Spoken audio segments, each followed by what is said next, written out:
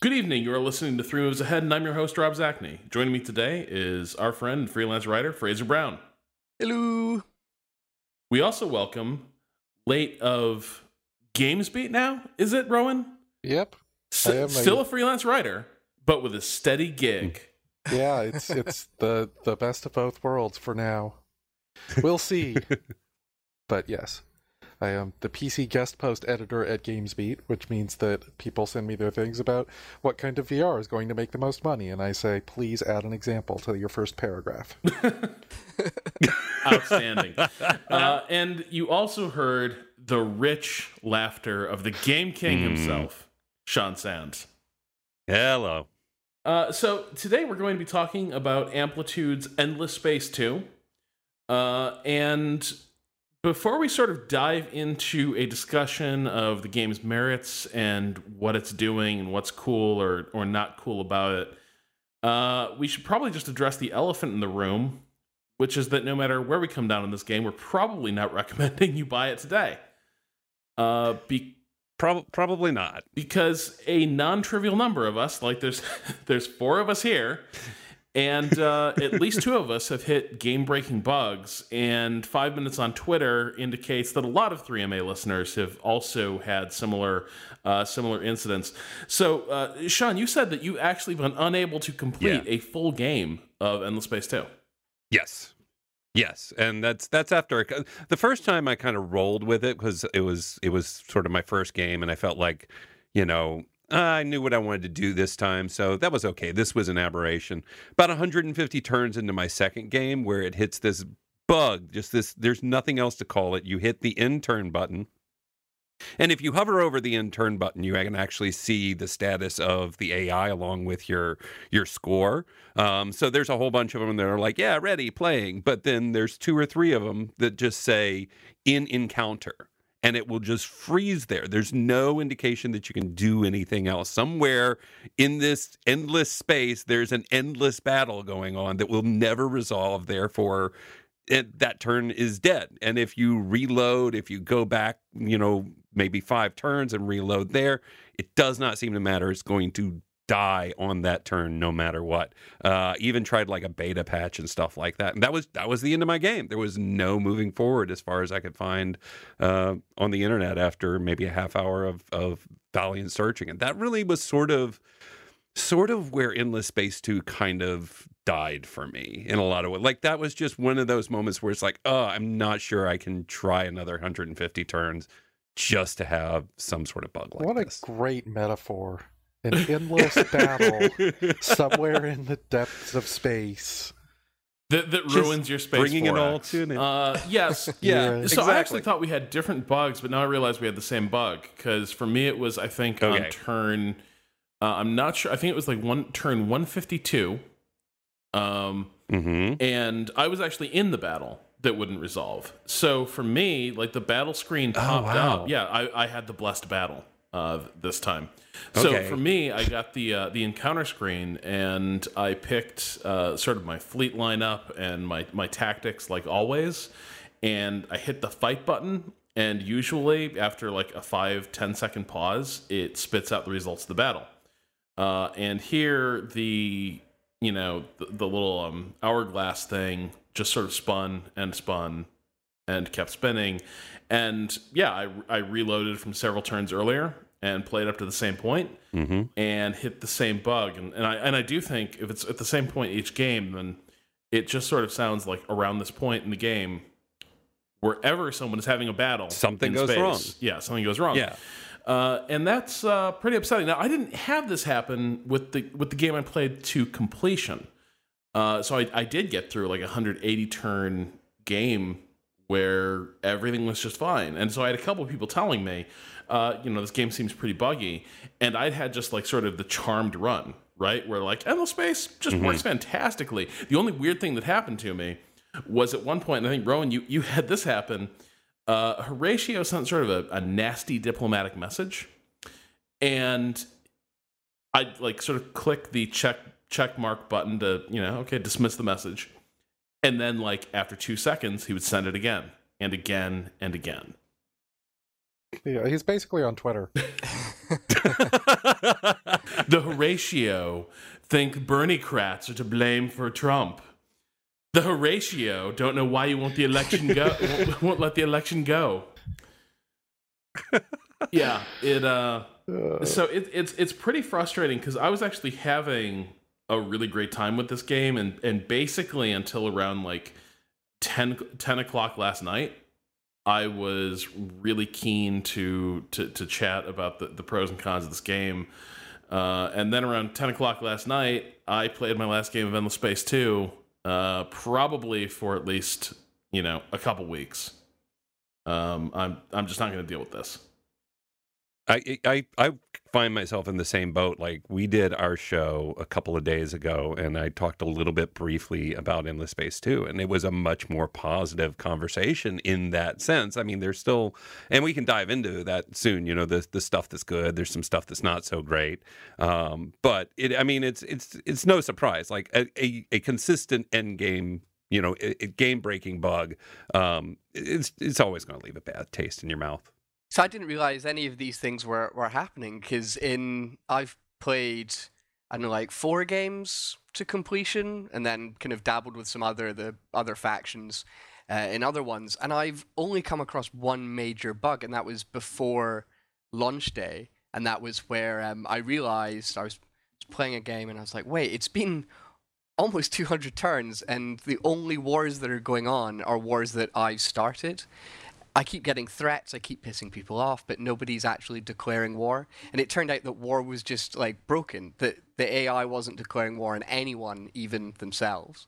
But then that was fixed along with a few other diplomacy tweaks before launch day, and I've had 0 issues since then, so I must just be very, very lucky. I think Sean and I both sort of ended up scanning forums to see what was going on with this, and it does look like you either have this problem or you don't, but it's like you either fall into this group of people encountering this exact same bug for whatever reason, or the game doesn't have this issue at all, and you have a great time with it. So it's one of those really infuriating, weird errors that can completely torpedo your experience if you fall into the sort of the unlucky group. I do kind of wonder if it has something to do with the way Endless Space resolves its turn order. Like the series has always sort of, I think, had a lot of things basically get calculated out simultaneously, so that you can act like while the turns are cycling, you can still interface with parts of your interface, right? You can sort of look around and peer at stuff in your empire. It's not like the game completely freezes. And so there it does sort of feel like there's this simultaneous resolution thing happening, at least as far as the calculations go, under the surface. But man, it also seems like when that fails, it fails pretty hard. Anyway, so yeah, wouldn't recommend this game right now.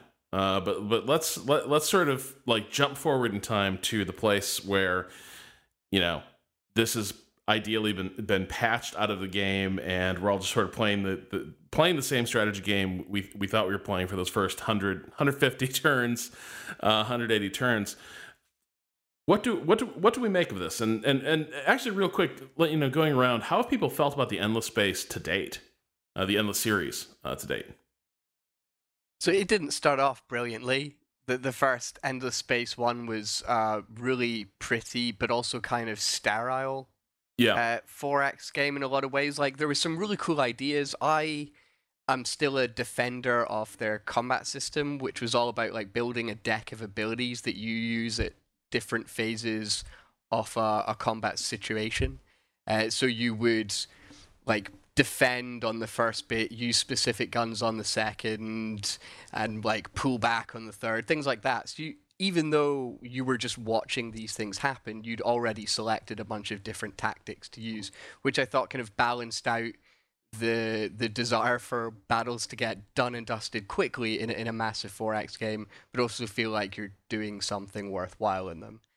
So I like that, but otherwise, and diplomacy, and there's no real narrative behind there's lore in the galaxy, but it didn't really come into play that much. It just felt quite dead. Yeah, it felt like it checked all the boxes, and that's all it did, at least with the first Endless game.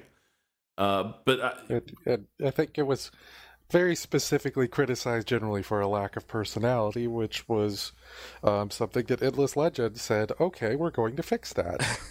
And they made a game that was on a planet in the science fantasy setting that was nothing but personality. We're still not sure if it's like a great strategy game, but it's gorgeous, the music is great, the map is the best map that I've ever seen in any kind of game, and the factions are all wildly different with some pretty amazing distinctions, and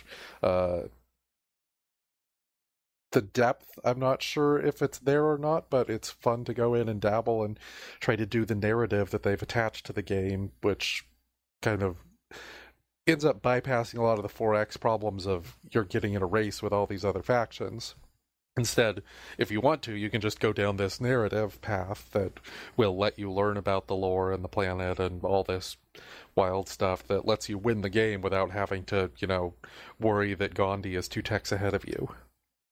Yeah, I always felt like, one of the interesting things to me, both about Endless Space, the first one, which I enjoyed, and I think I won't rehash because I think I feel the same way as you guys do on it. But as I recall, there were it kind of entered into a place where there simply weren't as many 4X space game options. Like since then, there have been a number of other things that kind of come into that world and compete. And so Endless Space, at least my experience was, while it was sterile, while there was kind of a lot left to be desired, it immediately put me in the headspace of wanting Endless Space too. Like immediately after playing it, and I played several games to completion in that, and then kind of happily moved away and never really came back.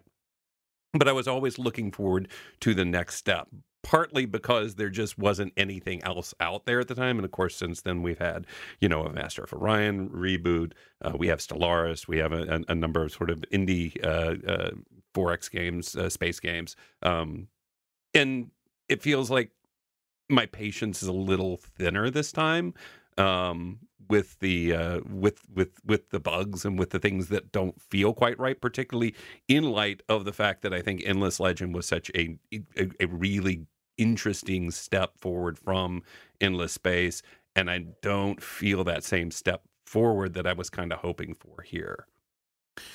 Yeah, I'm still torn. I'm still working through what I feel about Endless Space 2 in a lot of ways. I think to start out, let's talk a little bit about, sort of the macro level changes. Well, since we keep bringing up tone in particular, let's sort of tackle how Endless Space 2 is using its setting and sort of the growing history of the endless lore. I certainly...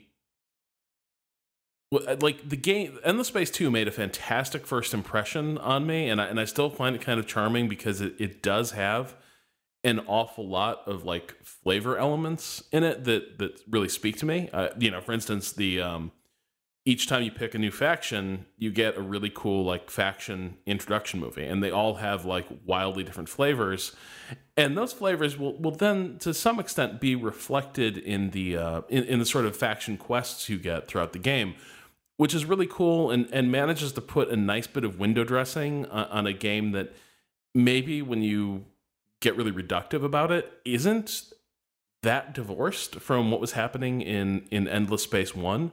But that sort of texture really means a lot to me. At the same time, I'm still not entirely sold that the changes between factions are as dramatic or as far-reaching as they first appear. I don't think they're necessarily as dramatic as Endless Legends factions, but I think what's more interesting is how the tone, the differences in tone, have an impact on the actual mechanics. So, like, even the most simple thing like colonizing a world, different factions do very differently, and it all trickles down from the original stuff that you learn about them. So like the Lumeris are sort of mafioso-y. They're a little bit like the Ferengi, really, like amphibious Ferengi. And they can hire private companies to colonize worlds instead of having to actually send out colony ships or build colony ships, send them out, it's like an automated process, and it requires a lot of financial backing. And that fits into the idea that these are like corporate capitalist faction, and that's how they actually expand. So I think it's more interesting in how it affects the actual things that you're doing rather than just being flavor. Yeah. And I mean, as a thematic kind of element, I totally agree that it adds a lot to it. I think from my experience, and you know, I played the Sophons, I played the Cravers, I played like several of them, the human faction, which is pretty straightforward. But overall, it felt like the deeper I got into the game, the less that I felt like the more it sort of zeroed back into normal, regardless of what faction I was playing. The beginning always felt a lot more interesting because colonization in the early games it's something that you're really focused on. It takes a lot of resources. It's, you know, that kind of rapid expansion element, you know, stake your claim in the galaxy. And again, only up to turn 150 something, but I was finding as I kind of crossed that threshold, across the 50, 60 mark, like the differences felt like they were being reduced to me. And by turn 100, it didn't really feel like it mattered whether I was playing the Cravers or the Sophons or whoever at that point, which is not bad. I mean, the game still has a lot to deliver and a lot to offer, but I felt that kind of that thematic difference diminishing over time. Yeah, I guess that's kind of where I end up as well. The early parts of the game do feel sort of really richly layered with that theme. Also, in part because that's when a lot of your faction quests are going to be firing. Later in the game, it feels like you're getting a lot more, not necessarily generic quests, but you're getting your sort of galaxy-wide quests that sort of put you into drag races with other factions. But in the early part of the game, it does sort of feel like, oh wow, this is a completely different race than who I was playing before. They have a completely different way of interacting with the universe. And then, you know, toward the end of the game, it does start to feel a little bit like, okay, well, you know, just like in typical 4X, I'm working from the set menu of buildings, and they all sort of feed pretty directly into a standard array of end-game strategies, and that's not necessarily a terrible thing, but it does start to feel like there at the end of the game, some of that early promise of all these cool and interesting factions, which is very reminiscent of how weird and wild the factions are in Endless Legend. Some of that promise, sort of, to me at least, did feel like it was starting to fade. I don't really think it needs to just be up to the factions' inherent differences to make each playthrough feel different, though, because it's such a broad game. You have all of these different technologies, victory paths, and then the politics system, which changes everything. So I think the differences still feel significant. It's just not always coming from the factions themselves, but some of the choices that you make game to game. Rowan, who's wrong? I mean, I just don't get why we're still making Master of Orion 2. Endless Legend is not Civilization. Endless Legend is, you know, some Civ-like aspects to it, as it is a 4X on a planet, but all these space games are just remaking Master of Orion 2. And this game, Endless Space 2, is got a lot of personality on that. It's one of the most beautiful of those that I've seen. I like a lot of the choices it makes. It raises the floor on what the Space 4X game can do. It just doesn't change the ceiling, which is, you know, from 1995 or whatever. We're talking about these races that kind of lose their personality as the game goes on, and yeah, that's because your goal in this game is to colonize every planet you see and then terraform it into the ideal planet for you. And what that ideal planet might change slightly because of some neat things that Endless Space 2 does, but it's still this process of, here's this big wild galaxy, now let's smooth it out into everything being okay for you. And just not that into that kind of game. And after Endless Legends creativity within that genre, Endless Space 2 feels like I kind of a missed opportunity on those grounds. Now there are good things, like Fraser says, like the Senate system or the various political factions is definitely a very creative idea for kind of showing how your empire is adapting over time, and even adapting in ways that you might not want. And I like those kinds of internal pressures. I'm not sure how huge of a difference it makes right now, but it's a very good idea. And all the different factions, all their different colors, the way they interact with the map, their different ship styles, like these things all add a huge amount of personality. But I'm just not that into colonizing every planet you see and then making it as adding as many buildings that you'll never see onto it.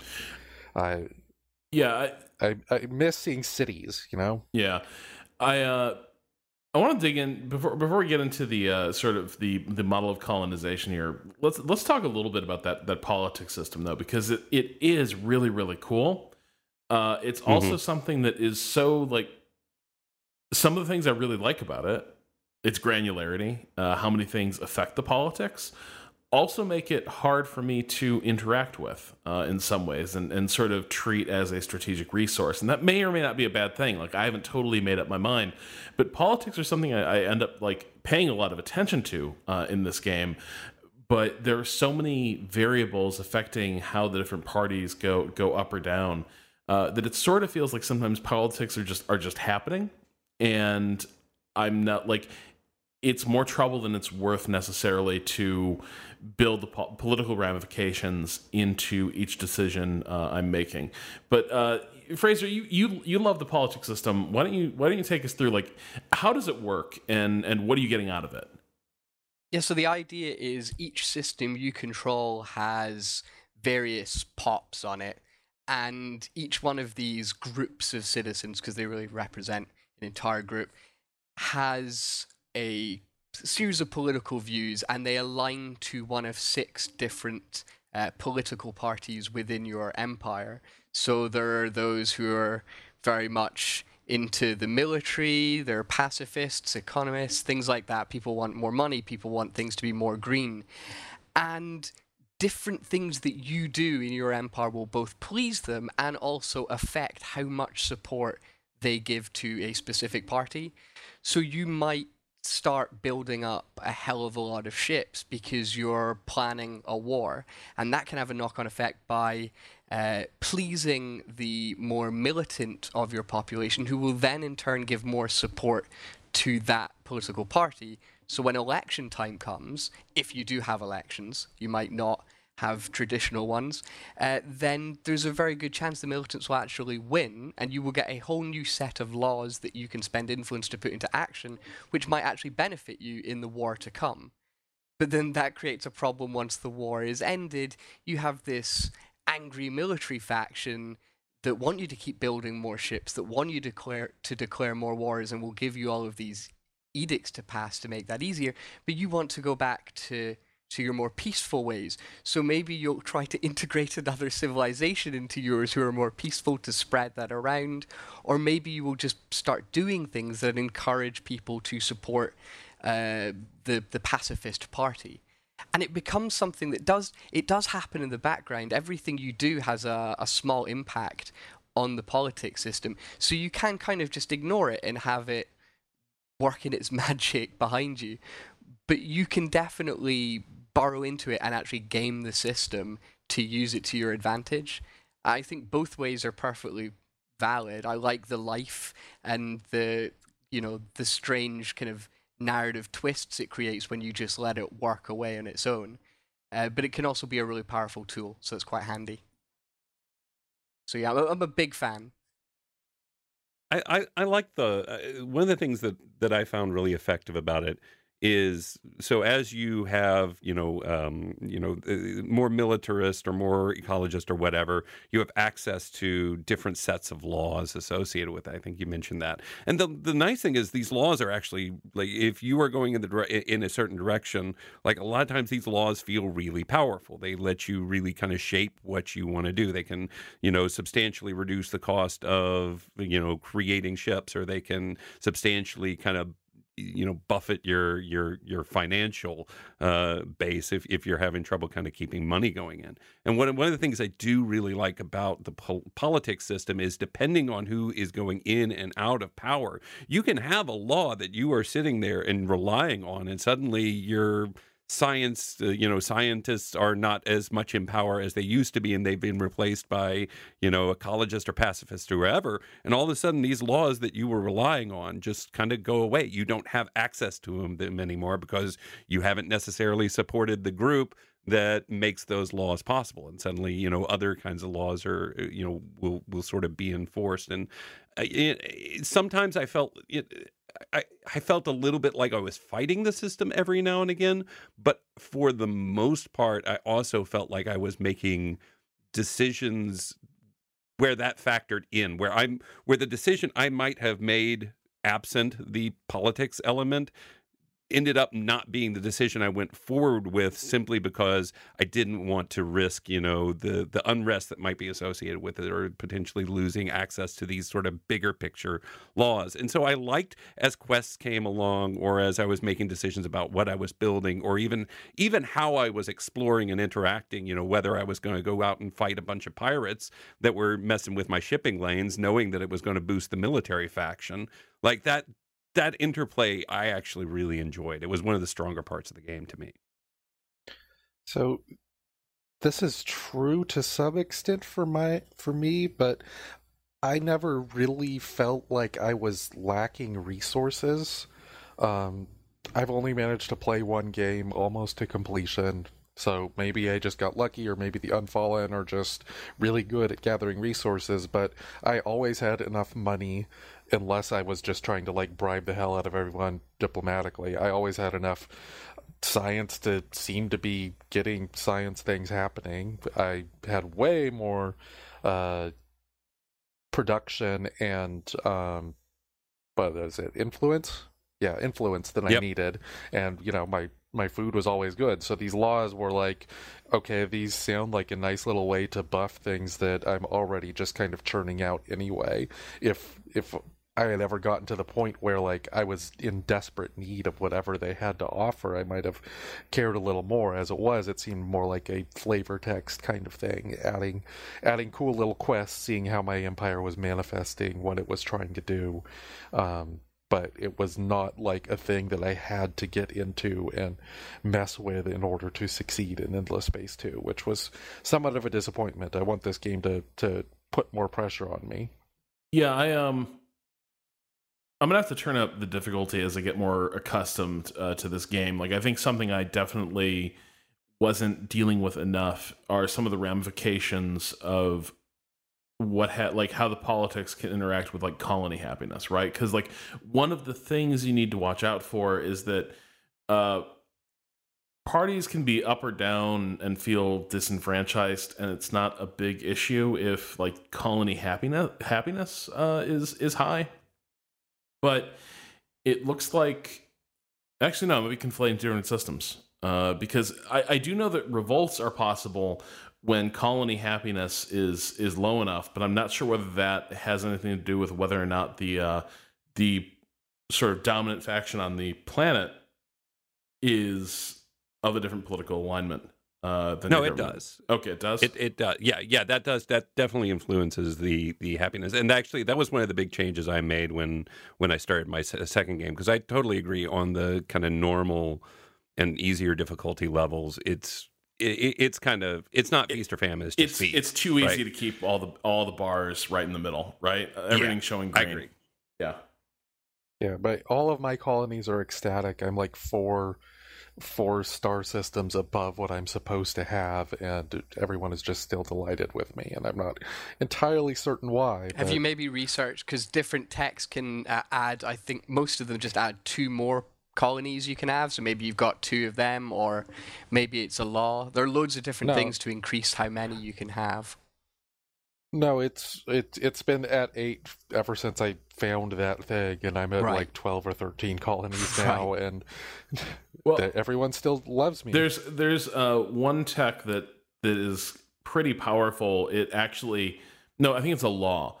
Every time you found a new colony, there's an empire-wide boost to happiness. And so it's this weird thing where you can actually go hurtling over the edge of what your ideal system count should be, according to like what you've researched and how long before you start getting those scale penalties for having too large an empire. You can go like sailing past that because if you just keep like sort of parceling out the new colonies at a steady interval, you'll keep that crazy bonus to happiness. So everyone is like, your empire is basically turning into like late Habsburg Austria, but you're managing it in such a way that people are like, this is awesome, man. Have you heard about the latest shithole colony we just founded? This is great. Oh my god, my government doesn't respond to any of my needs. So I think where two things, the pro and the con for me with the political system. It's very tough to get a picture of what's happening on the macro scale politically. Like you analyze the political movements planet by planet, right? What's causing this population? Like what's causing on this planet the scientist faction to rise, and what is causing the ecologist faction to just absolutely crater. You can see what modifiers are influencing those changes, and it's really cool. It's really granular, right? Like, well, you built this building, but then you have this event going, and here's some resources you have that are affecting like this happiness level. There's a lot of things going on that show you like why these political alignments are changing. There are so many things that are going on, and so many of them are not quite beyond your control, but like, look, I need dust. I need dust to pay for my buildings. And so naturally I'm going to build a ton of like dust producing buildings. I don't really have a choice. It's that or like go bankrupt. But then I do that, and now I've caused a different faction to I've caused the pacifist faction to start making a surge. And that's cool. That's a cool like unintended consequence, but at the same time, it's happening at such a granular level that it doesn't really pay off for me to sort of track these movements planet by planet. I'm just kind of, playing it as it lays. On the other hand, I did have something really cool happen in one game and boy, talk about like American nativist nightmare here on 3MA. So I was playing as the United Empire. And they tend to be like sort of by default pretty industrialist, scientific empire, and I was happy with that mix, right? Like I was all about the benefits of having science and science and industry, joined at the hip as we charged boldly into the future. But I also wanted to assimilate some new people, and the Hisho, which are a minor race, and the Endless series, with Endless Legend, there were minor races you'd find on the map, and you could integrate them into your empire. You can do the same thing in Endless Space too. Usually, it involves paying them a lot of bribes of some sort or another, and then eventually doing a good deed for a faction to assimilate them into your empire. So I wanted the Hisho mostly for the real estate they were sitting on. And so I found this colony where there were a bunch of Hisho, and I went and I did whatever it took to assimilate them. It did not occur to me to think about who I was assimilating. The Hisho by default are like super militaristic, and my empire was young enough that there were a lot of your like human like imperial citizens. There were a lot of those, but now I had a lot of Hisho, and sort of at a stroke, because I'd wanted the system, and this was the easiest way to get it, was just to go do a solid for the Hisho. Suddenly, I had like 40% Hisho population, and they were all about war. And so the next election rolled around, and like the polls come in, and I'm like, holy shit. Like it's basically like it's basically like the war party is now leading in the polls, slaughtering slaughtering the scientists, and the industrialists are far and away in second place. So I decide, well, I'm not going to have that. Like, that's just not going to fly. Like, a little democracy can be a dangerous thing. I know better. So each election comes around, and you have 3 options. You can choose who to back, and then how strongly you want to back them. Basically, it's, give official support, commit a little electoral fraud, and then there's option 3, which is like rig the entire election. So I went with option 3 because, if you're going to destroy a democratic system, like, why go halfway?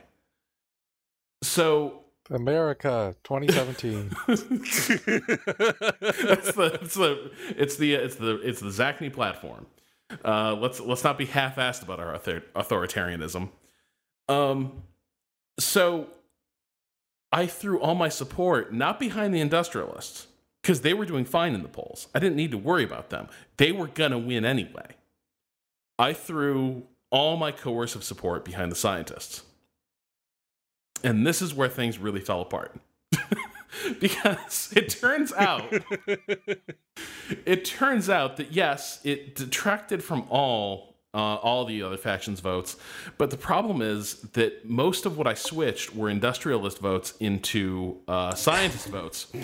And so when the election results came in, the industrialists, who had been polling at like 48%, like they had a solid plurality, when the election results came in, they were destroyed. Okay, it was like it was a complete electoral wipeout, and suddenly there was like a Hisho dude like in my Senate leading the Imperial Party, and everyone was like, "All right, we're gonna do war now, right? That's what we're here for." And the scientists were like, "You betcha, let's build some guns."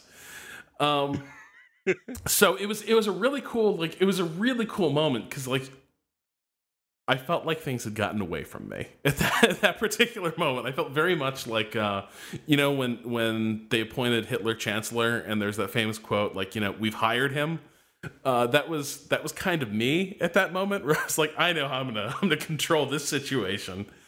And yeah, I wiped out my core faction and put the militarists in charge, and it was pretty cool. And as long as they were in there, I decided, what the hell, let's do a war. Which was fun. If you can't beat them, join them. There you go. Nice job. I think that's like the ideal scenario, but in some way I think it's interesting because the more you learn about the system, the more I think it becomes easier to manipulate too, right? I mean, I think that's one of those things that you learn early on. I'm not sure how well it holds up once you really just kind of have a sense of how to control it. And again, this really becomes where it'd be interesting to see, if you go all the way to endless difficulty, how much does that change the political structure? How much does it change, diplomacy? How much does it change these other things? But yeah. Since we're talking about the militarists and war real quick, I'm torn about this. I missed that endless Space One combat. This is... I'll just throw that out this there. Is similar-ish, and yeah. It's like really, really slimmed down. Yeah. It's definitely the weakest combat model they've used. And a lot of people... See, it was one of the things... Because my review of it was really, really positive, and I still think it's fantastic. It's definitely, though, a shame about these bugs that other people are experiencing. But the one thing that I didn't really dig was that combat, and a lot of people in the comments of my review pointed out that they don't really want the endless legend, very hands-on style turn-based strategy, and they don't even really want the card thing. They want the combat to be automated and over and done with. Not everyone, but there was a substantial number of comments about that, and I'm like, that really surprised me, because I want to be able to pick different parts that I can maybe automate or skip if I want to. But in general, when I'm playing a big strategy game like this, I want to have the option to also interact with every element of my empire, and that includes telling my ships what to do.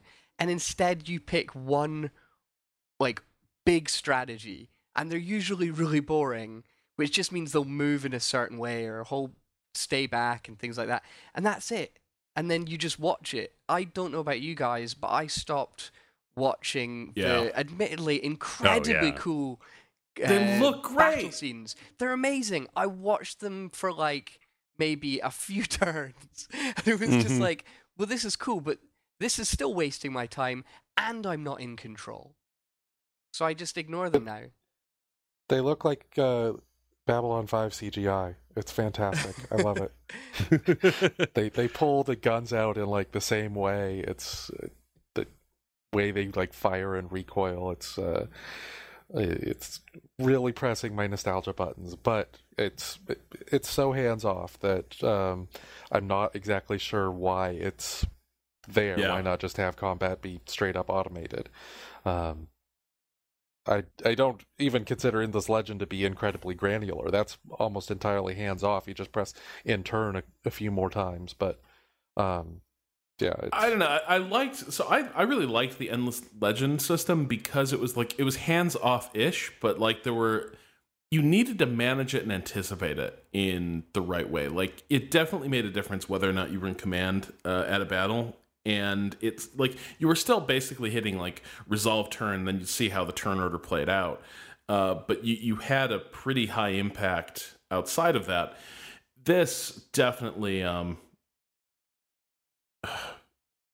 what's like, why are we even having these space battles? Like it might as well just be it might as well just be a straight up like math equation. Right? Like you have X number of ships, and multiplied by the degree to which your technology is better or worse than theirs. The end. That's the end. That's what's going to determine the battle. Maybe a little bit of. This is where I think Amplitude let their desire to have a lot of flavor and personality get away from them, because they hired people just to make these scenes that. Very quickly people stopped watching. They had someone whose role was to basically be a director of space battles and find the right angles, and so they created basically an AI director based on feedback from an actual director of movies. And it's like, that's such a huge waste of resources. It's a really cool idea, but not if all we're doing is sitting back and watching these things and inevitably skipping them. And that it also, like, the auto camera that they have for that director doesn't show the scope of the battle. It's just guns shooting back and forth. And there is maybe some sort of scope like that, like when you go out to like the overview mode, they seem to be moving in various formations. I'm not sure if these formations matter because, this is a space game. There's no map. There's no terrain. There's nothing interesting happening to make these battles anything other than having a different background, which I mean, not to harp on this over and over, but this is yet another space game that thinks that doing Civilization in space is fine, and it's not. I definitely feel like this one, like this combat system is just largely a mistake, because I basically like everything leading up to the battles. Like unless you're going like full military all the time, and even then you probably won't do this. There's no value in researching all the weapons technologies. Like it really behooves you to sort of specialize what your weapon loadouts are going to be, probably around whatever your strategic resources that you hold. I like this about that. I do. Me too. We should get into the tech tree because I think it's pretty neat. Yeah.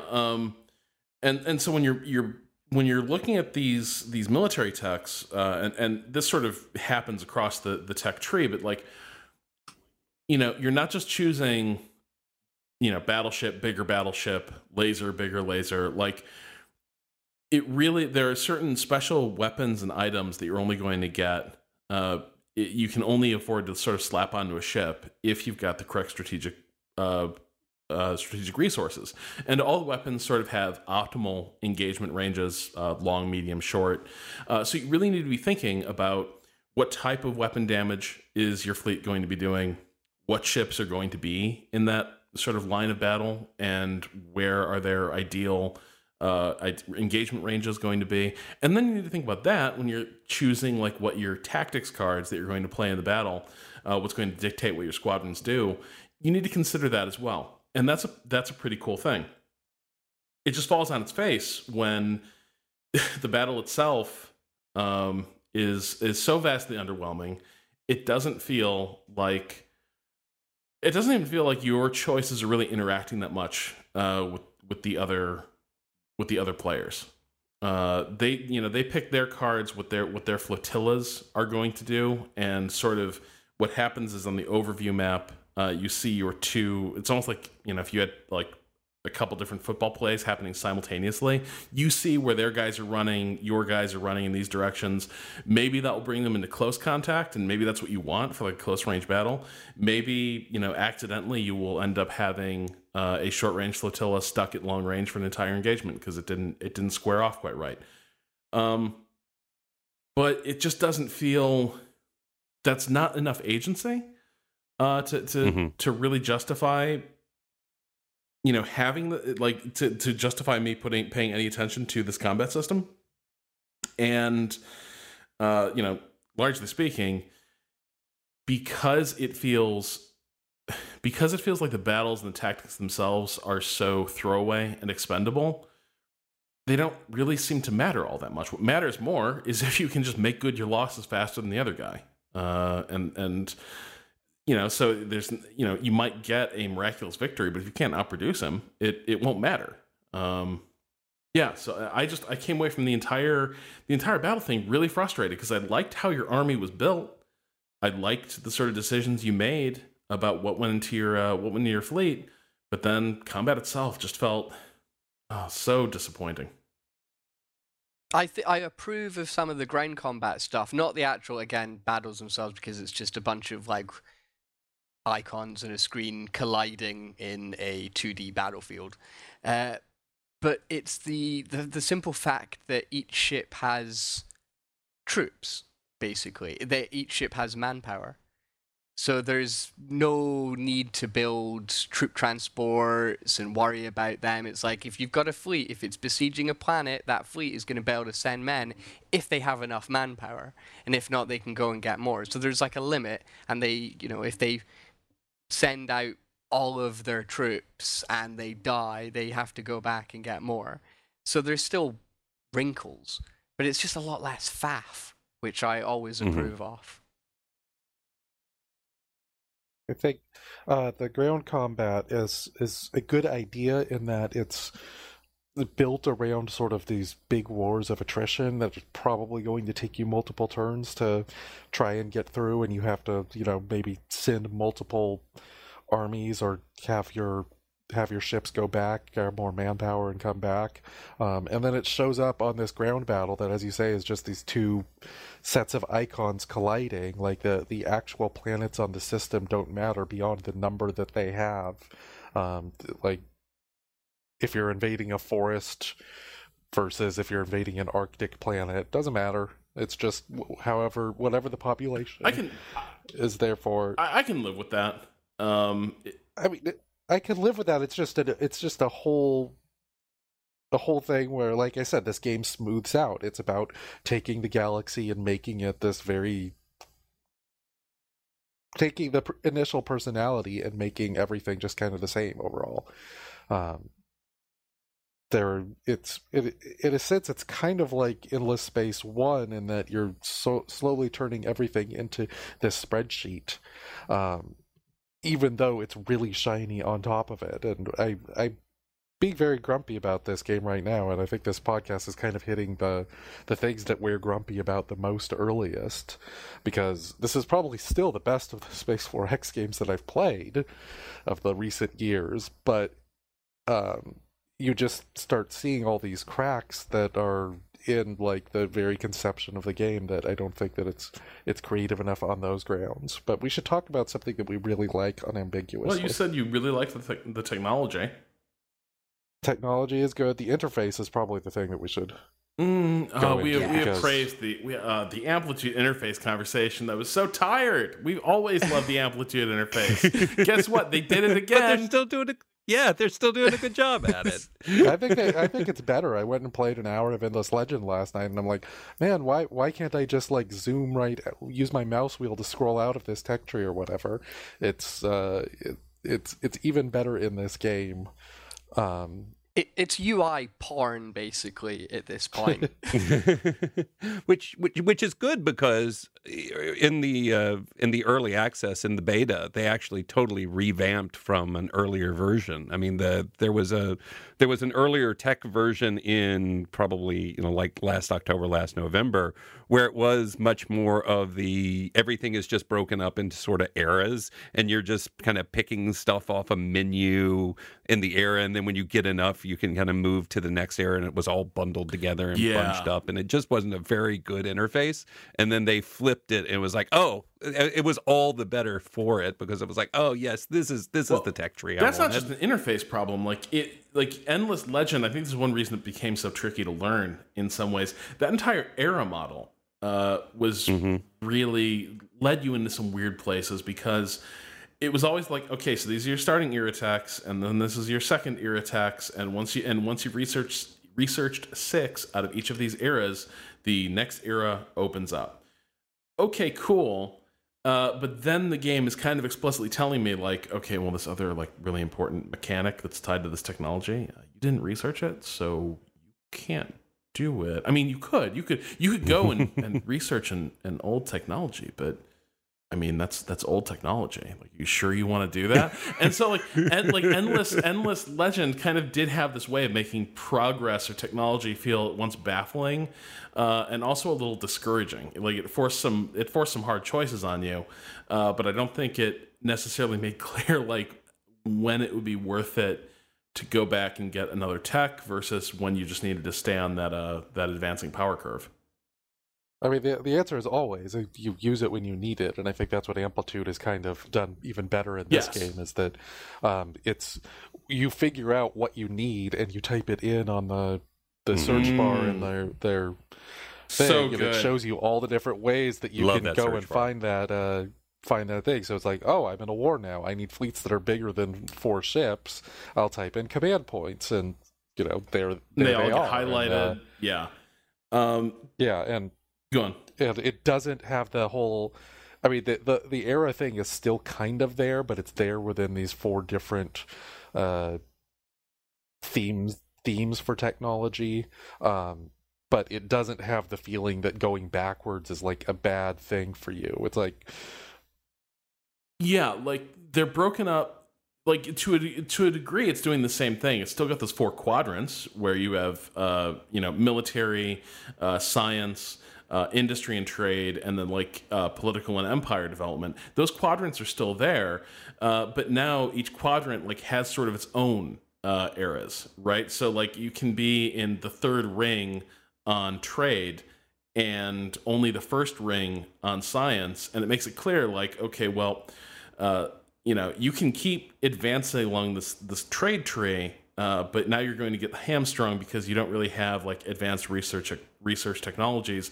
So you'll need to go, when you decide to make that shift, you are going to have to go back and open up some of these new layers of the research tree, which makes the entire thing feel a lot more coherent, and makes it easier to draw a line between your desired strategy and the way technology works in this game. Basically, I feel like they're just dunking on the Beyond Earth tech web, if I'm being honest. I mean, I don't know if they do this without the Beyond Earth tech web showing the web as like a good way to do this if it's given a better interface. Like, I think it's, a progression more than a dunk, but it is definitely an improvement from that, but same kind of core idea. But it also does something where when you have a game where there's a lot of technologies, especially fictional technologies. It can be really easy to just not know what the hell you're doing with those. And the tech being relatively fast to research and reactive, like, oh, suddenly I need to have those command points, or I need to colonize an Arctic planet. Like, being able to just go and click on those things and get them, 2 or 4 turns later is really helpful, compared to a game where you suddenly realize that you don't have a technology that you've needed this entire time to actually build, stronger troops, which could sort of happen in Endless Legend, and definitely happens in a lot of Civ-style games. So I think this is really good for that. It does... I'm not sure about the scaling of it.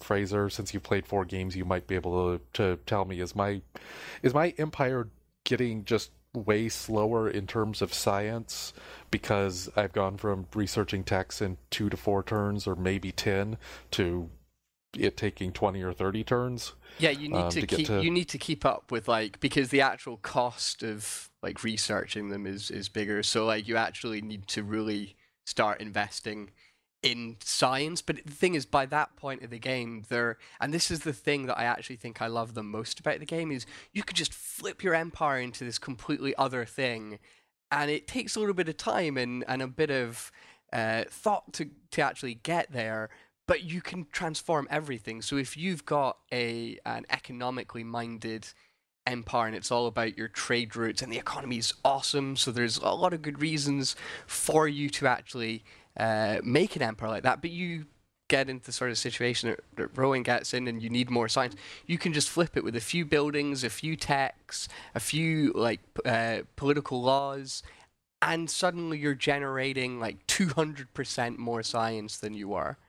So you can really change the direction of your empire without too many complications. And that's something I think that it took a long time for 4X designers to realize, that it's a good idea to not force you into one like victory path really early on. Like, what a revelation it was when Civ stopped doing that. And did Civ stop doing that?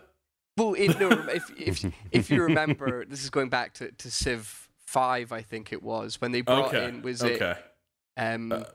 New World? Brave New World, and suddenly like culture was changed, and also you could switch your endgame goals if you wanted to, and that was something that was really hard to do before. But you can do it straight away with Endless Space too. So if you're finding that you don't have enough science, you can fix that problem.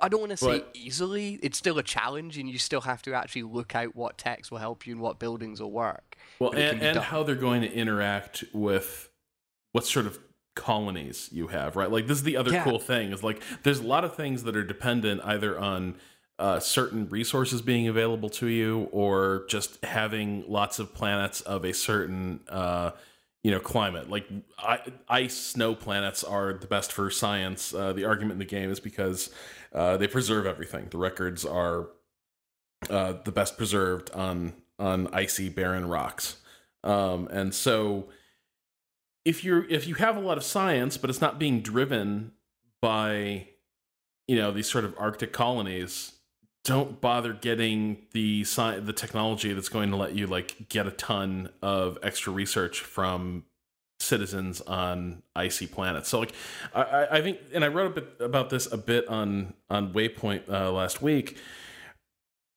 This is a game where it's really easy to make those numbers move, and it feels really, really good. But as the game progresses, and especially as you get in that late game, like, you need to not just be like adding some numbers to the earlier numbers. Like, you actually need to be like finding those multiplicative improvements, so that you're going from 200 research to 450 research out of a single star system. Those are the kind of moves you need to be making, not 200 research to like 250, because like it's easy to make marginal improvements in Endless Space too, but like especially in the late game, it really wants you to start finding those complementary interactions. Last thing I want to touch on I think actually, there's two things I want to touch on. We'll deal with the easier one first. I do not like the diplomacy because I feel like the diplomacy is closed off for way too long into the game. Discuss. Yeah, the diplomacy really didn't do much for me top to bottom. I think part of it is, the interactions and the way that other races sort of interact with you. For as little as it feels like you can do, it also feels awfully opaque. And I didn't have a good sense of really how to kind of manage or control the way other civilizations were interacting with me. I think it has an interface problem too, where, a civilization, will give you a demand, but it won't be like in there, like, yeah, we demand money. They'll just show up and be like, we demand money, and then go away. And unless you kind of take a deliberate action to go send them money, like it doesn't. Why am I getting these messages without like an actionable item? Like, why am I getting these? That might be a bug because before, and I thought it had been fixed for everyone before the final pre-release patch. I was getting just constant like threats and demands. And it was just, that was it. And they just kept doing that, but there was no follow-up. Yes, that describes Endless Space 2 perfectly. Yeah, and that's what... and that's why I was getting, like, I was having no wars, but people being like, I'm going to declare war on you, and nothing would happen. And then they made the patch, which ostensibly fixed the no war and a few other diplomacy problems. And now it's like, they'll start sending kind of threats, or obviously just threats with no actual kind of demands. And then eventually, if the situation continues being that way, like if you're expanding too much, an empire might be like, I don't like that you're expanding this much. Obviously, you know what you can do. You can stop expanding. There's nothing you need to click on. But then eventually, they'll actually say demand money or declare war, and there will be actual things happening. Yeah, see, so what I've been having happen is that I will get, like, the Vodiani will come up to me, for instance, and be like, we think our church deserves a donation from your coffers. But then there's no ask. It's just them, it's like them commenting on that. Yeah, like how much do you want? Like, I'm open to it. I'm open to the idea. Let's talk about numbers now. Yeah, that should have like something where you then click. Because there's some that are just threats with no actual stuff. No. I think that sounds like a bug. Yeah, it definitely feels like a bug. But the thing is, it goes away. Or at least I think it goes away once you research the relevant technology that allows you to make a similar sort of demand or offer. And so, like, once I unlocked the technology that lets you establish peace, right? Because you start in Cold War, where you can attack each other in neutral systems, but you're not like formally at war. You can't attack in home territory. Once I researched the technology that lets me form like peace treaties and alliances, I think I saw demands come in where it's like, hey, we should be friends. And now there was a click to accept the treaty button. But until I unlocked that, I never got to that. Yeah, I didn't get any of those. So until I unlocked those technologies, a ton of these diplomatic interactions just didn't have any actionable items. It just felt like a bunch of randos up in your mentions, just sort of telling Horatio, Ed. He cloned himself and created 60 different egg accounts just to tell me that I don't look very good. Yeah, so like for me in this game, like the diplomacy just like didn't really work until late in the game when I was the one unlocking things like alliances and peace treaties, and then suddenly like diplomacy started to happen. But I think you do actually have to like discover diplomacy tech. Yeah, to actually do anything to make a positive offer, sure, but if another race demands, and that's the thing. Like that's completely absurd because then. Like, it's okay if you're going to limit my diplomatic menu because I haven't researched this stuff, fine. But, like, the way Endless Space 2 works currently, and I just noticed there's a giant download pending thing on my Steam account. So who knows? But the way it works currently is no diplomacy happens until you're in that like third or fourth ring of the empire and politics tree, which is just absurd, and it really it definitely shouldn't be like that. Because I remember I think it was like within the first 10 turns of the last game I played, I think as the Unfallen or the Treants or whatever they're called, and the beardy emperor guy of the humans was giving me a lot of lip and threatening me, and we were having engaging in angry conversations, and then he declared war on me, and this was all like in 10-20 turns. So I find it quite lively. It wasn't before the pre-release patch, but after then, yeah, I've been having a lot of banter. The hot fix for Endless Space 2 says pending turn issue seems to be working now. So maybe we should record this again tomorrow. No, because I also suspect that the laundry list of issues we've identified here are probably not all going to be sorted out or working to satisfaction. Like, I think this is a be safe and wait a little while longer game, no matter what. The last thing I want to talk about, and I know we're... I wanted to talk about the diplomacy a little bit.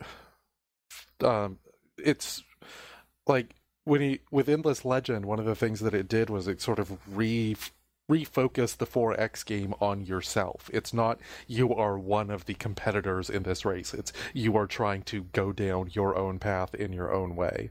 And Endless Space 2, I think, takes a step back from that. It still kind of has the main faction quest, but they seem to more be for buffs than for specific victory or the completing the game in that way. And that might just be because Endless Legend was so focused on understanding and dealing with this map. And like, if you had to declare war on an opponent in order to get to wherever your quest was taking you, that was fine. Like, that's what you're supposed to do. They're there as like minor obstacles to you, not other U's. And in the Endless Space 2, they're other U's again, like most 4X games. And I think that has its advantages and its problems, but it means that things like diplomacy need to be robust and functional. And I don't know that it's at. Is there a 4X game that has a diplomacy thing that we like? Well, how generous do you want to get with the 4X definition? I think EU4 has great diplomacy. Okay. There you go. Well, I mean, but even EU4, like 3 years later, just added a thing where you tell your diplomats to automatically make friends with people instead of clicking that every 5 minutes. So, like, there are still some pretty major interface issues there. But yeah, this is something that we seem to complain about every time we do a 4X game is, the diplomacy could use some help. And like, they're trying. They really want to make those screens more functional, make them work, make them more interesting. I talked to the Civilization designers. I've talked with the Endless Space 2 designers. Like they're really keen on making this work. Stellaris too, and it's just it might be something about the genre and not something that you can just clean up with a proper interface. I think there's certain levels of reactivity that you need, that a lot of you kind of know how factions will react to certain things. But I think with what I enjoyed with Endless Space 2 is that the learning how these factions will react, and of course that changes a lot of the time depending on their like politics and things like that. So when they get a bit worried about overexpansion, or they get jealous for some reason, or threatened for another, like, I like that. I just want to see more of it, and I want to see a broader array of, I guess, like emotions from the AI-controlled factions. Well, having them actually do diplomacy, I think, will be a huge step in the direction of them expressing intent and desire. But yeah, it does feel like I've just been playing Civ 6, and I think I actually hate that diplomacy because it's hiding so much information from you that like it's trying to give you the sense of like, oh, all these other empires like have their own agenda, and it's influenced by, you know, whether or not you align with their values and stuff. And it's this weird attempt to sort of like map nation state values onto what are basically like abstractions in that game, and that just does not sit well with me, right? It's like, look, yeah, like I'm the Greeks in this game, sure, but like I'm not really. You know what I mean? Like it's not like every turn I'm playing and I'm like, man, how best do I express my Greekness with this empire? Like what would Alexander make of, well, not Alexander, it's Gorgo? He's Macedonia. Yeah. Is it Gorgo? Gorgo and Pericles. What would Pericles make of Teddy Roosevelt? Like, how would their two values interact with each other? And I'm like, one, that's just not Civ. Like, it doesn't work that way. It's not like. It's not like in EU4 where you've got like the competing claims over similar territory, like everyone has the sense of national destiny. Like you're all just playing this like themed strategy game, but somehow like Teddy Roosevelt doesn't like people who proselytize on his home continent, and I'm like, oh, classic Teddy. Just you know what they said about him, the old evangelical buster, as we all learned. It's a tricky thing, but Ron, you also mentioned the quest angle, and this is something that I think it makes it easier to grok Endless Space 2 as a Forex in some ways, but it also costs some of the things that made Endless Legend interesting. Heroes are still in the game, quests are still in the game, but Endless Legend was definitely themed like it's about going out onto this map and exploring this world and like doing quests and having adventures with your sort of coterie of heroes. What I find happening a lot in Endless Space 2 is that it's not really worth it in a lot of cases unless I'm pursuing that strategy, unless I'm pursuing like an end game quest line. It's not worth it for me to have a bunch of heroes out there adventuring with fleets and trying to do stuff. Like most of the time, it's better to have them sitting at home, providing system-wide buffs, and then on top of that, a lot of the hero abilities kind of feel like they're redundant. Like, you know, part of the three ability trees for each hero is identical across every single hero.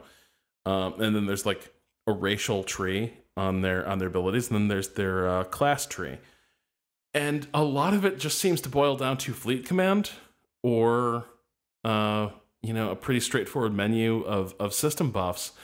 And so it's this weird thing where like some of the trappings of Endless Space are still there, but the quests aren't fulfilling the same role of enlivening that world, and heroes are no longer this resource that you need to push out into that world and explore, lest you fall behind. Now they're just kind of governors that hang out and occasionally have to command a fleet.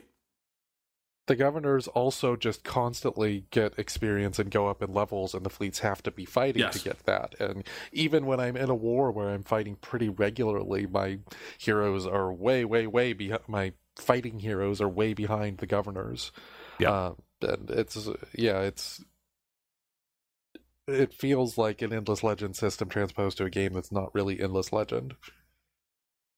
I felt that there was, when I finished the first series of quests, which was for the Riftborn or whatever they're called, which are like geometric, extra dimensional aliens with this really weird quest where they've basically been thrust into the Endless Space universe from their own, which has become infected by this black void, and you're the first group you're ruling the first group of Riftborn who have come through into this universe.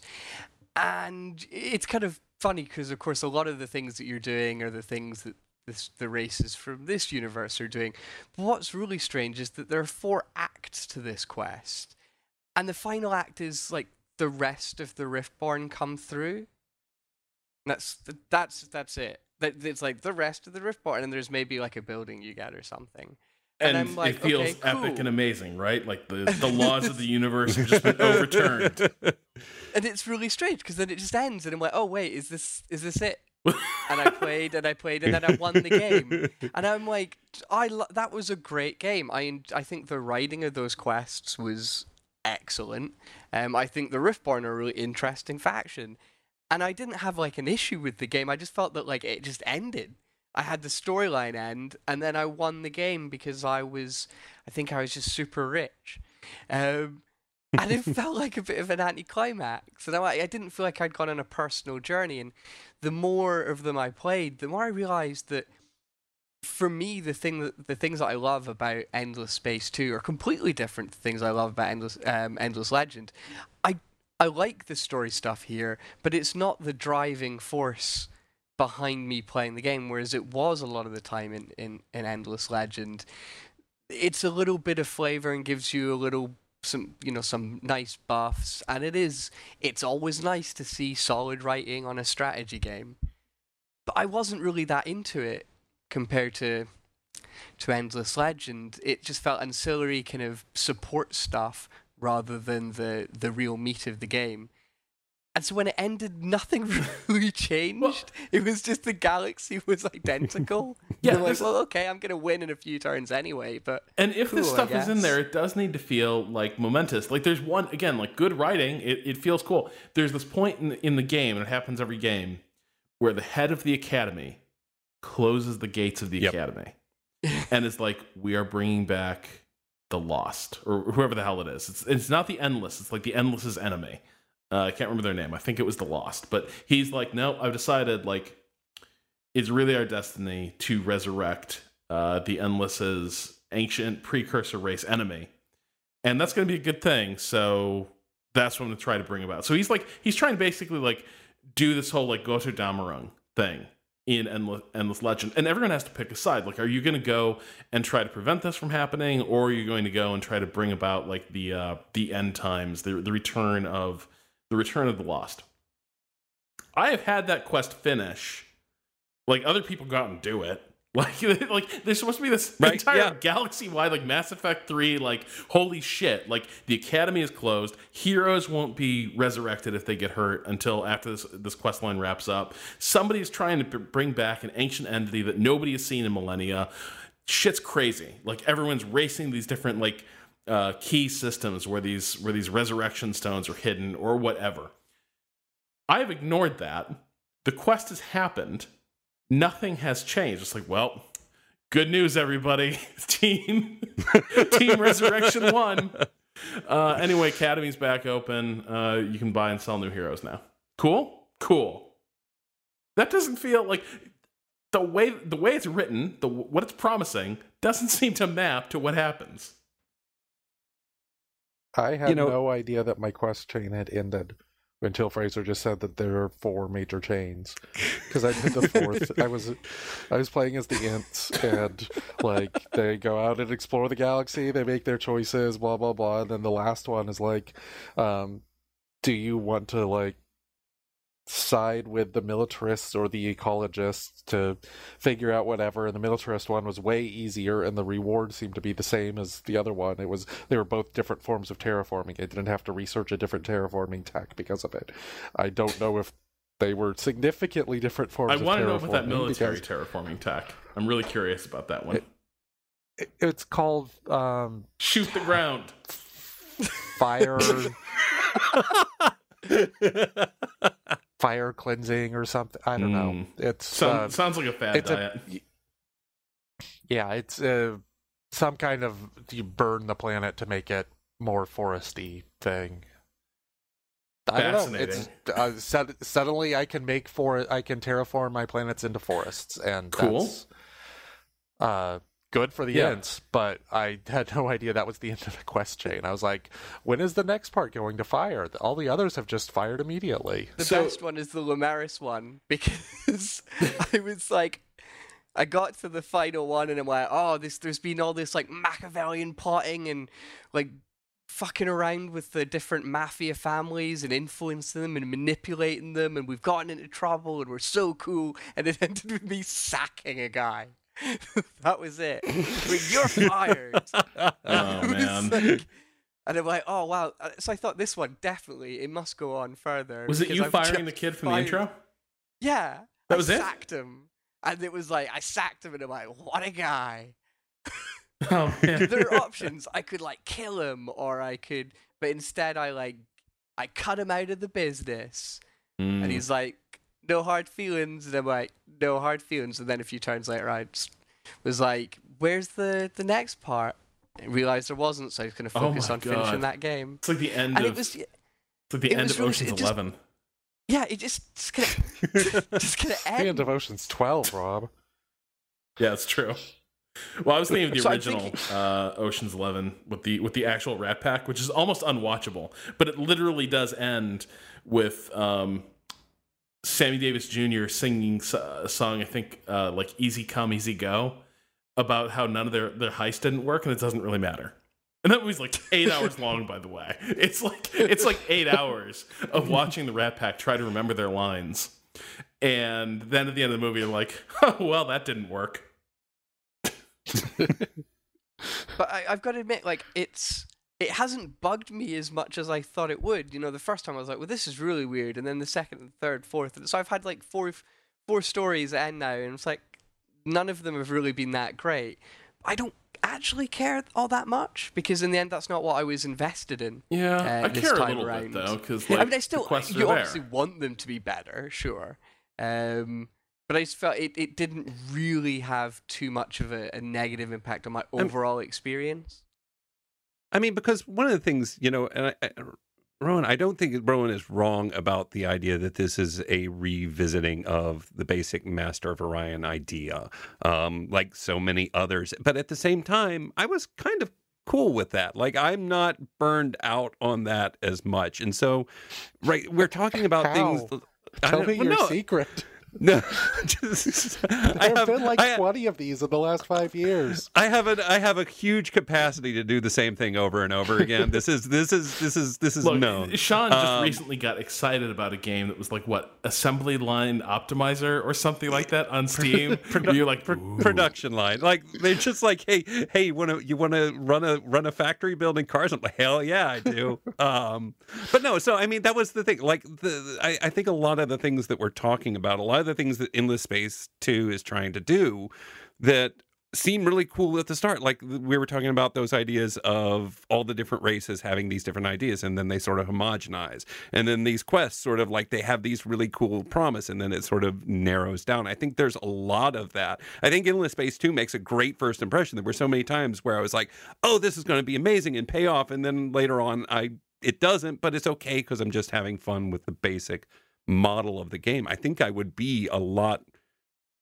I would be looking forward to playing my next game of Endless Space 2, assuming the bugs are fixed. I am looking forward to it, but not necessarily because of all the flavor and all of the, like, the writing's great, but then you just, you know, by your fourth game, you're going to ignore it. Yeah, the having heroes is cool, but yeah, it's really just going to be pretty much the straightforward thing, and it's not, you know, I'm going to ignore it. I'm going to ignore, you know, the type of race I'm going to play, and I'm going to dig in and just kind of enjoy what is a solid Master of Orion clone. Like, if that's your thing, this is, you know, ultimately delivering once the bugs are kicked out. But, you know, I think it's a great first couple of turns through it from a story and lore perspective, but I don't think that's ever going to hold my attention. I think that's what's kind of cool about it, though, and what surprised me the most is that the best parts are actually just the bits they've taken that are traditionally 4X,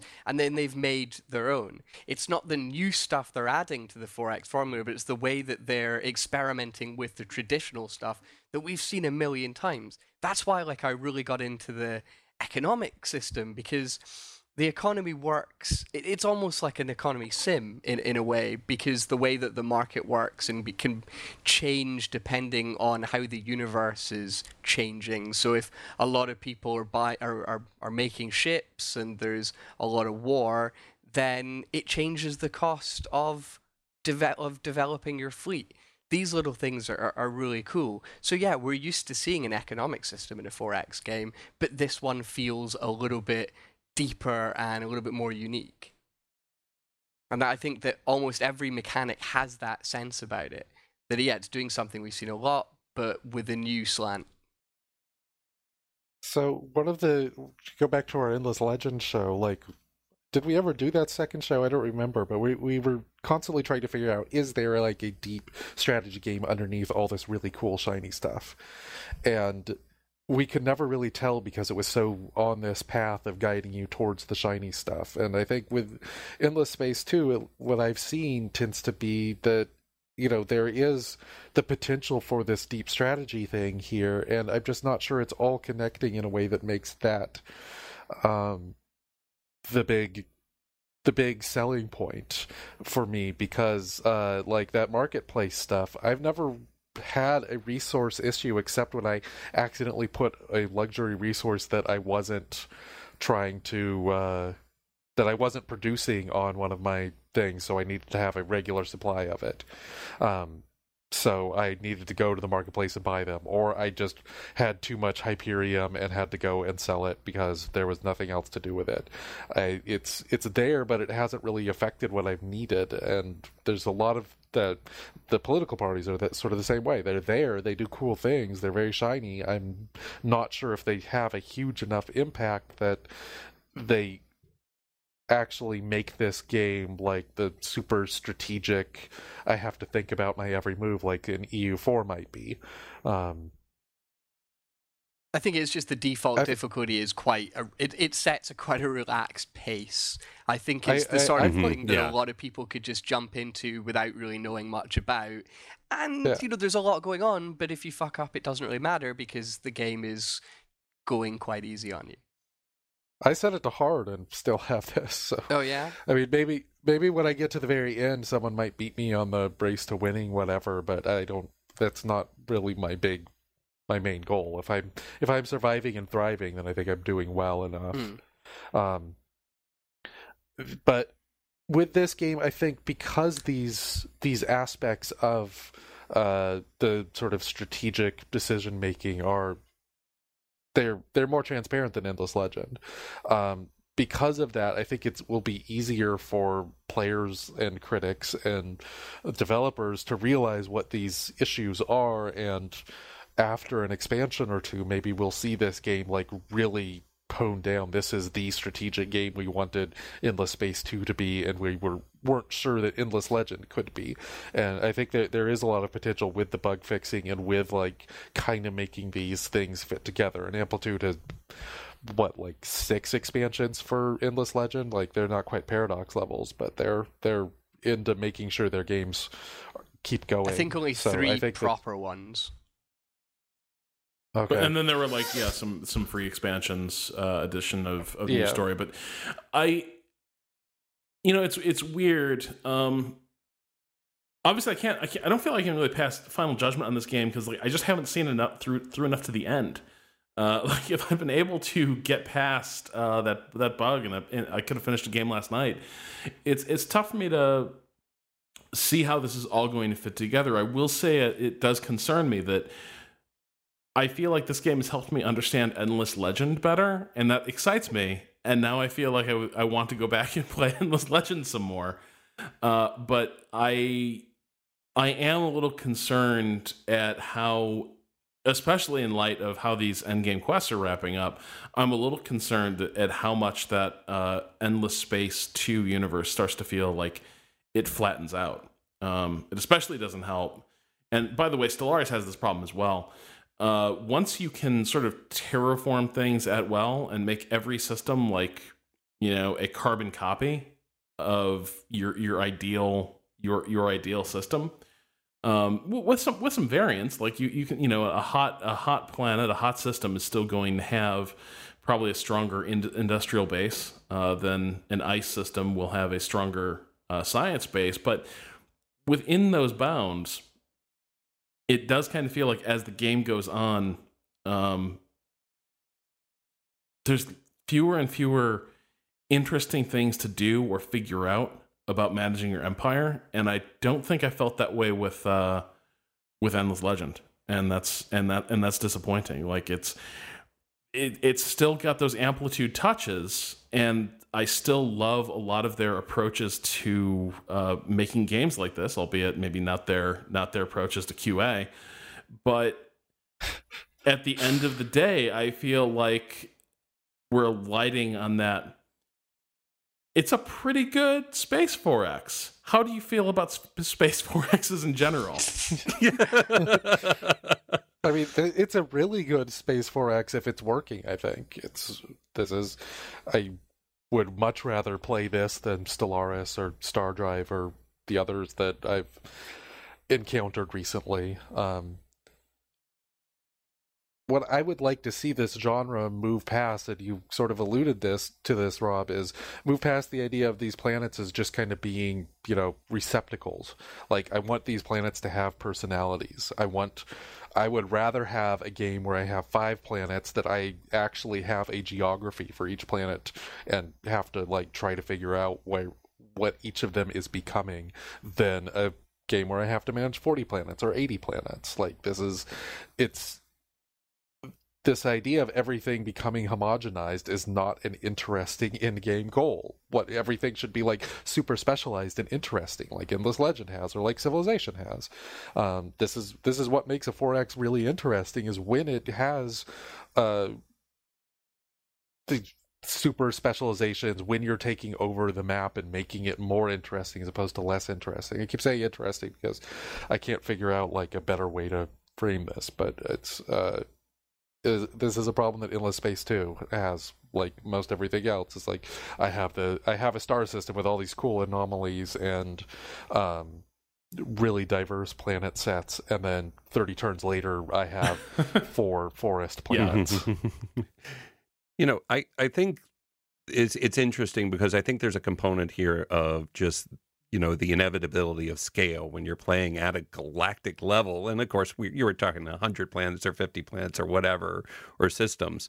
But inevitably, with that kind of scale, things are going to just inevitably, by the time my empire is large, even if it was much more diverse, I would probably end up finding that to be problematic because it's just too much to pay attention to. I would love to play a game like this that takes place in a single system of maybe 8, 9 predefined planets and 3, groups kind of fighting over them at a scale like that. I think that would be really interesting because I think. Yeah, this is actually what I was... Actually, yes, that's exactly what I want. These developers need to stop looking at Star Trek as their example and start looking at things like The Expanse. It doesn't have to be straight up The Expanse. You could still have people traveling to planets, but colonization should be hard. Yeah. I mean, this is sort of putting together my dream game, and it's going on a different thing, but I think the trends in the game industry and the trends in science fiction are towards this similar idea that, you're going to die a lot. You're going to have things break. And in all these Space 4X games, it's you just build a colony ship, plop them down. What could possibly go wrong? If it's not a planet that's perfect, then that'll take a few more turns to be perfect. Yeah. And I just kind of want to see somebody take these ideas that you see in, survival strategy games and in TV shows and books like The Expanse. Especially because everybody, let's face it, almost everybody playing these games is playing them solo. Don't at me. Don't write in. Yeah. If you play multiplayer games, go with God. I'm happy for you. I'm sure people who are into playing these games multiplayer are super into it, right? This is why Civ and Pit Boss, there was always this fanatical, really, really devoted following for playing games like that. But I am betting you the vast majority of people who play games like this, the vast majority of sessions, are solo experiences, in which case it doesn't really matter that the game seats 6 identical players with an equal chance of winning, because that's not going to matter to 5 of those players because they're robots. So why not just go and make it as specific as you want to get. So I think that's I'm kind of surprised we ended up here, because I until this weekend I was really high on this game, and I was like, yeah, they really delivered on what I wanted out of the Space 4X. Now, having the game fatally crash like 12 hours into a game probably didn't help my reaction. Did not endear the game to me, but I am sort of surprised how I guess a little bit disappointed I am that it's like if Endless Legend were Space 4X. You know, that's kind of how I feel. It's like, well, I was hoping for more Endless Legend in space and not like what it was a standard Space 4X. I mean, if you just take the one thing that Endless Legend does best, it's the map. What does Endless Space 2 have in place of that? It doesn't. It has a bunch of neat ideas. And that's great. I like a lot of these ideas. This is a really good example of the genre, and once the bugs are cleaned up and some of the balance issues are fixed, I think it'll be widely believed to be the best of the genre. But it doesn't have a specific thing that makes it special like the truly great strategy games do. And I'm not even sure if Endless Legend is a truly great strategy game, but it's a truly great map development game. All right. I think that will do it for Endless Space 2. We'll be back next week with more strategy discussion, and maybe I hope we'll revisit Endless Space 2 somewhere down the road if it gets supported with good expansions and they figure out how to make it so that the turns always resolve. Three Moves Ahead is produced, as always, by Michael Hermes and is hosted on the Idle Thumbs Network. You can learn more about the show and discuss this episode with our community at 3movesahead.net or follow us on Twitter at twitter.com/3ma. Finally, 3 Moves Ahead is supported by listeners just like you on Patreon. You can learn more at patreon.com/3ma. Anyway, we'll be back next week with another episode. Until then, for Rowan, Sean, and Fraser, this is Rob Zachney saying goodnight.